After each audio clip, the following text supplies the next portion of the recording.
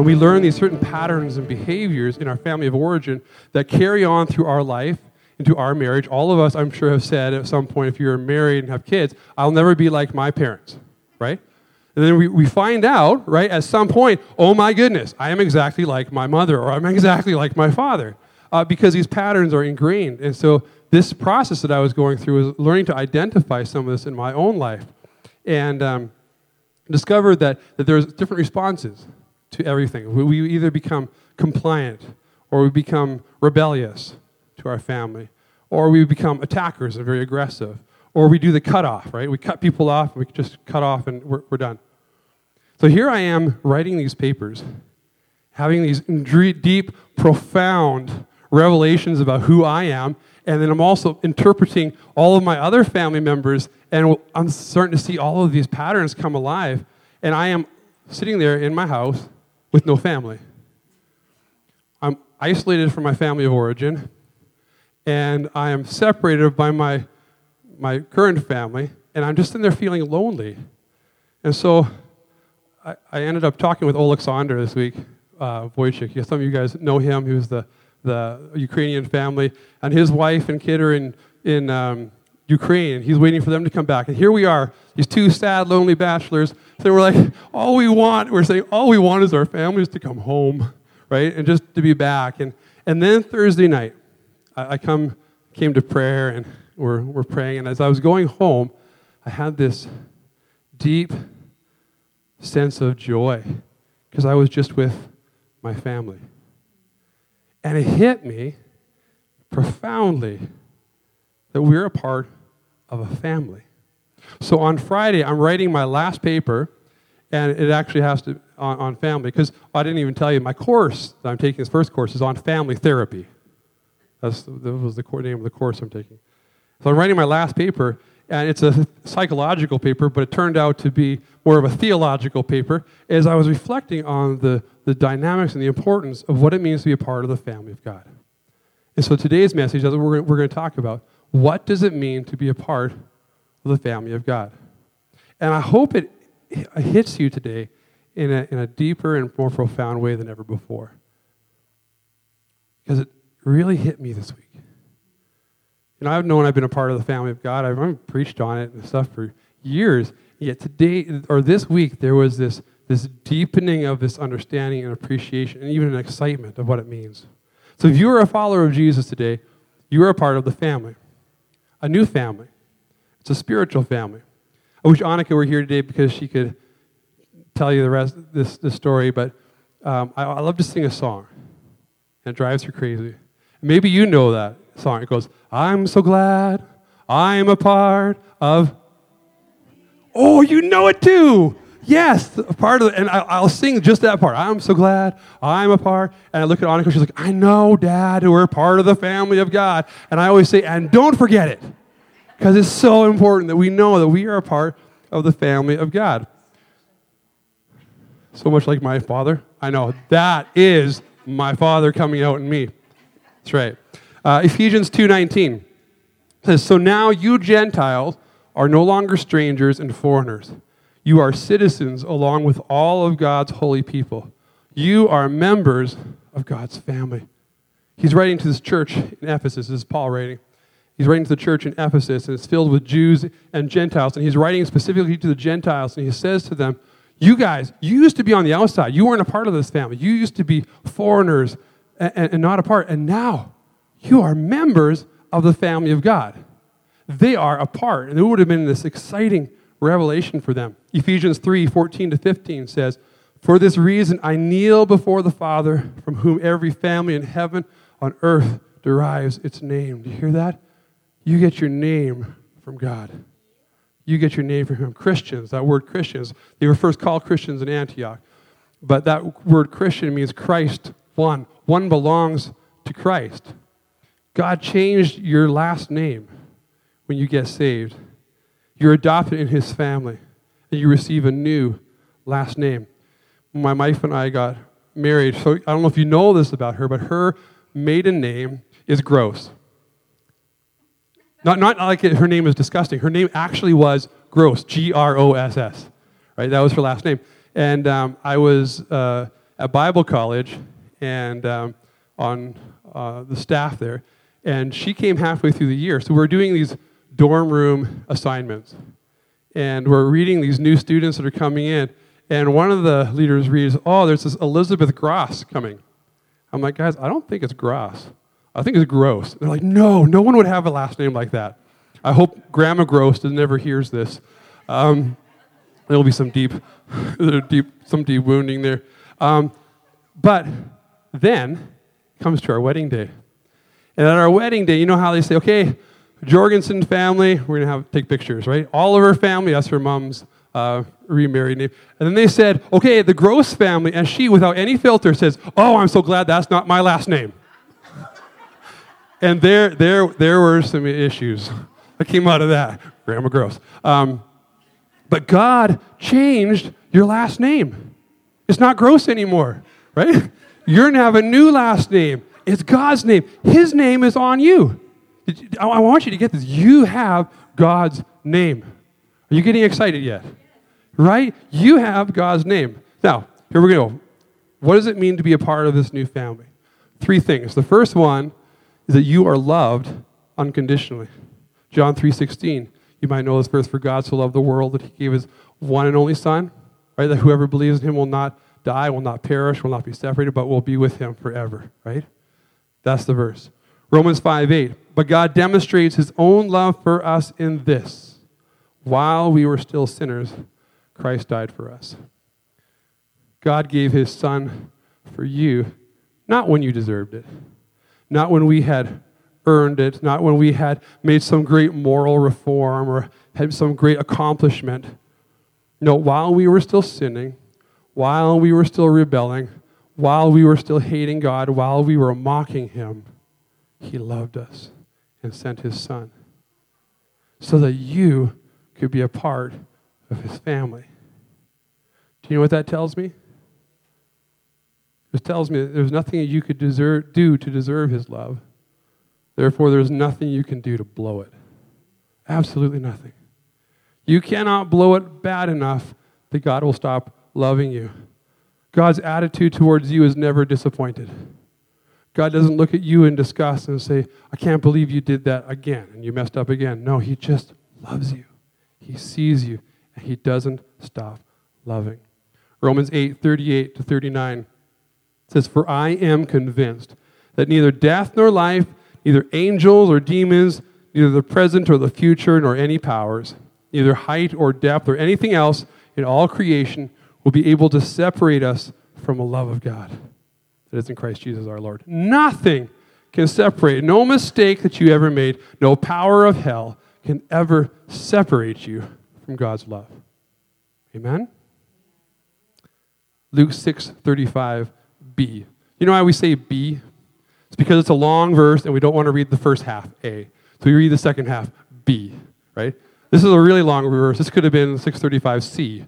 But the last part of the verse says, "Because he is kind to the ungrateful and wicked." Do you love that verse? Do you have any idea why I just read that verse? You're like, what in the world? God is kind to the ungrateful and the wicked. I love that. Who's he talking about? Who just popped into your mind? It's us, right? How many times have I been ungrateful? Or that I don't make the right choices? And we have a hard time being kind, don't we? If we're honest with ourselves. I know it's true with me. To be kind to people who are ungrateful towards us or who act wickedly towards us. So this summer I did a project for somebody. I just wanted to bless them. And so I went out of my way to do this thing. And then at the end of it all, when it was finally presented, there wasn't a thank you. There wasn't even an acknowledgement. There was actually a, "Well, could you do this then too?" I tell you what. Deep down inside for me, I had all kinds of things I wanted to say, and I will never do anything like this for you again. And I was just angry, and I had to process through those emotions because it traces back to my family of origin. But I realized that, and I knew I had to process through this. And she never said thank you. And then I realized, how ungrateful I am. I didn't do this thing to be praised, but there was something about the ungratefulness. And I was reading this verse this week, and I was like, oh, Jesus. I was unwilling to forgive this silly thing. And yet, how many times am I ungrateful? And I treat what God has done for me with contempt by taking it for granted. And I was deeply convicted. And how many times do I mess up? But God is kind to the ungrateful and to the wicked. And he just doesn't stop loving. He keeps going and bringing us back. No matter what, God is pursuing you. You cannot fall out of his favor. And he keeps running back to you to bring you back time and time again. His heart and his concern are always for you. There was this evangelist, and very famous, and would travel all around the U.S., and he had this wait list of churches that had invited him. You had to book him 2 years in advance. And he was just in such high demand. And so he would go, but what it also meant is that he had to be away from his wife and teenage son for long periods of time. And on one of these trips, this teenage son was being a teenage son and causing his mother strife. And she's like, if you don't stop, I'm going to call your dad. He's like, go ahead. So she picks up the phone and she calls his father as he's out on tour and says just 3 words, I need you. He said, okay, I'm coming home. And so he does. And everyone's like, oh, don't do it. You're in the middle of this. And he's like, it doesn't matter. So he came home, canceled his tours, canceled everything, took a small pastorate in southern Texas where he lived, and spent the last 2 years with his boy just before he graduated. Hunting, fishing, spending time with him. After his boy went out, he went out to try to, go on tour again, but no one remembered him. And he'd lost that. But what he poured into that boy made all the difference for him. That little boy's name was James Dobson, who went on to start Focus on the Family, an incredible ministry, all because of what his father did. That's Jesus. See, he gave it all up for you. You meant more to him than anything. And while you were rebelling, while I was rebelling, he left heaven and came down to be with us and to rescue us so you could be a part of his family because he loves you unconditionally. That's the first one. What it means to be part of God's family is, number 1, God loves us unconditionally. Number 2 means you are chosen. You are chosen. You were adopted. Ephesians 1:5 says God decided in advance to adopt us into his own family by bringing us to himself through Jesus Christ. That is what he wanted to do, and it gave him great pleasure. I love that. He gave him great pleasure to adopt you. He decided in advance to adopt you. From time immemorial, you were on his mind, and he wanted you. So when we lived in South Africa, we had always wanted to adopt, and especially when we found out we couldn't have children, it was our plan to adopt. And we were in South Africa, and one of my girls in my class had an abusive situation that she was in. So her mom lived on this side of South Africa, sent her to school. She was living with extended family. And we noticed things happening because she was the top of my class and in grade 6. And her grades were slipping, which was not normal. She looked malnourished. She was late. She wasn't paying her school fees. So we called the mother, on the other side of the country, and just said, hey, so you're behind in the school fees. And she had been sending money all along, money for school fees and money for the food. But where she was staying, at her aunt's house, she was stealing the money, not feeding her, and they were abusing her. So we didn't necessarily adopt her, but we're going to take you into our house. So we brought her into our house, and she stayed with us, and she would just kind of recoil. She didn't know what to do because she had been in this environment. And so we clothed her, we bought her clothes and food and everything. And then after a couple of weeks, we discovered we had ants. We're like, what in the world's going on? We go into her room, and we found that she had been stashing food under her bed so used to it being taken from her because of where she was. She wasn't realized that she was part of a new family now, right? She was still carrying this from her family of origin, these scars and these issues. And while we never officially adopted her, in a small way it illustrates what happens when God brings us into his family. Because we're a part of something new now. We have a new daddy now. We have a new family.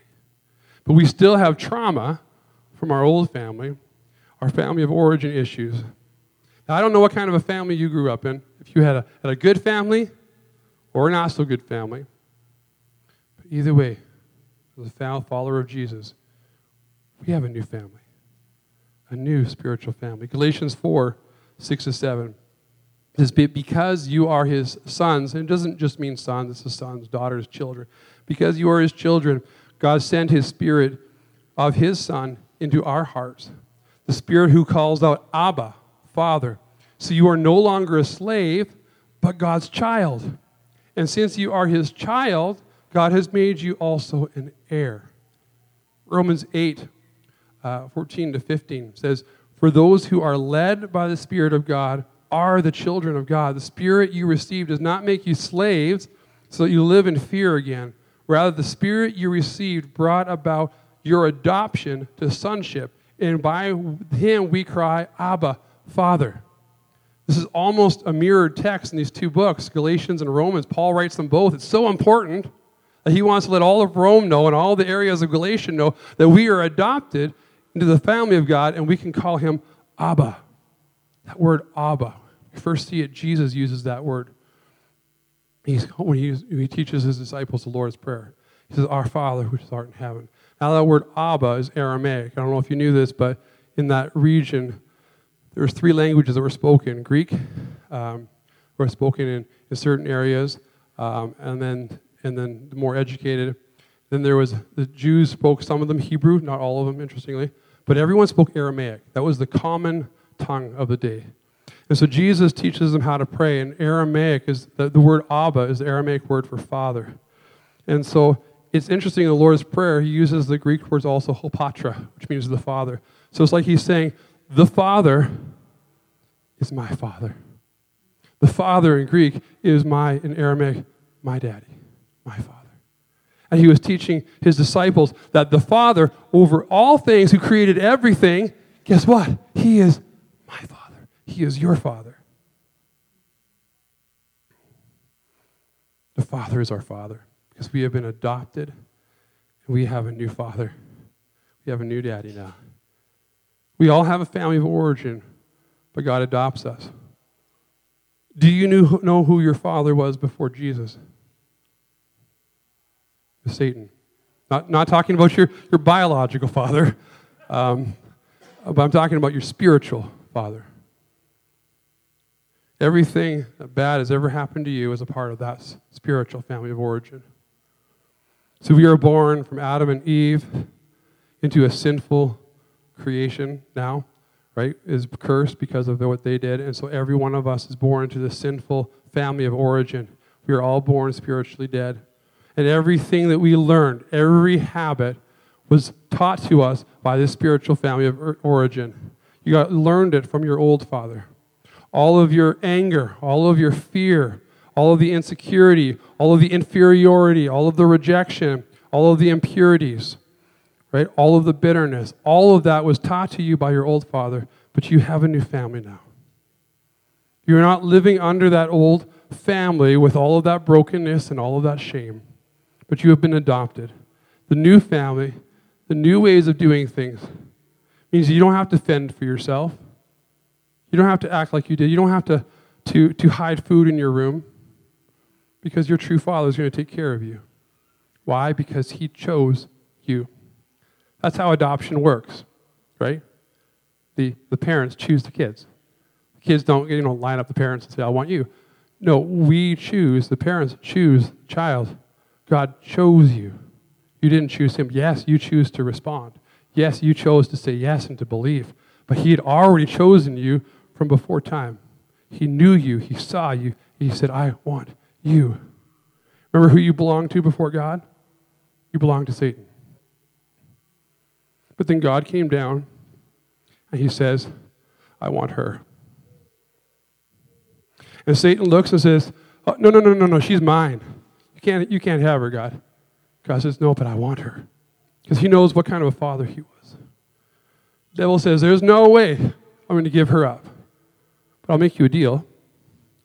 If you give me your son, I'll give you that girl. But here's what I'm going to do. I'm going to take your son, your one and only son, and I'm going to beat him. And I'm going to spit on him. And I'm going to mock him. And I'm going to kill him on the cross. Do you want to make the trade? And God looked at you and said, yes, I do. God chose you. He wanted you because he loves you unconditionally. The last point. What does it mean to be a part of the family of God? Well, so we're loved unconditionally. We are chosen. And it also means you have a bunch of brothers and sisters who also come from a messed up family of origin and have also been adopted. Oh, this is so important. Because we all have baggage, right? Let's be real. Our Father is perfect, but we are not. We are still adjusting to what it means to be a part of this new spiritual family. We're still learning the rules, right? We're still learning how it means, what it means to be a part of this family. And we're adjusting. And so much of the Bible actually is telling us how we're supposed to relate with the other members of our family.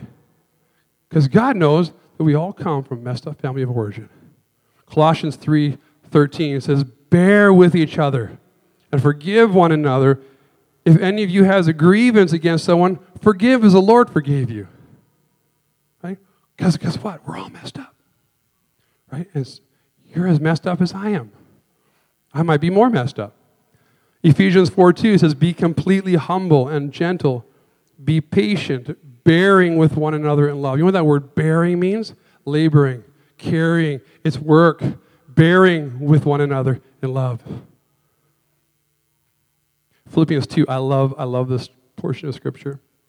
Philippians 2, verse 4 says, therefore, this is Paul writing to the church of Philippi. By the way, just as kind of a side note, they had conflict. They had some serious conflict. He builds it all up to chapter 4, and he says, I beg with Tychicus and Euodia, stop fighting, right? And so there's an issue, there's conflict. And so he writes in chapter 2, and I love this. He says, therefore, if you have any encouragement from being united with Christ, if any comfort from his love, if any common sharing in the Spirit, if any tenderness and compassion, then make my joy complete by being like-minded, having the same love, being one in spirit and of mind. Do nothing out of selfish ambition or vain conceit. Rather, I love this, in humility, value others above yourselves, not looking to your own interests, but you to the interests of others.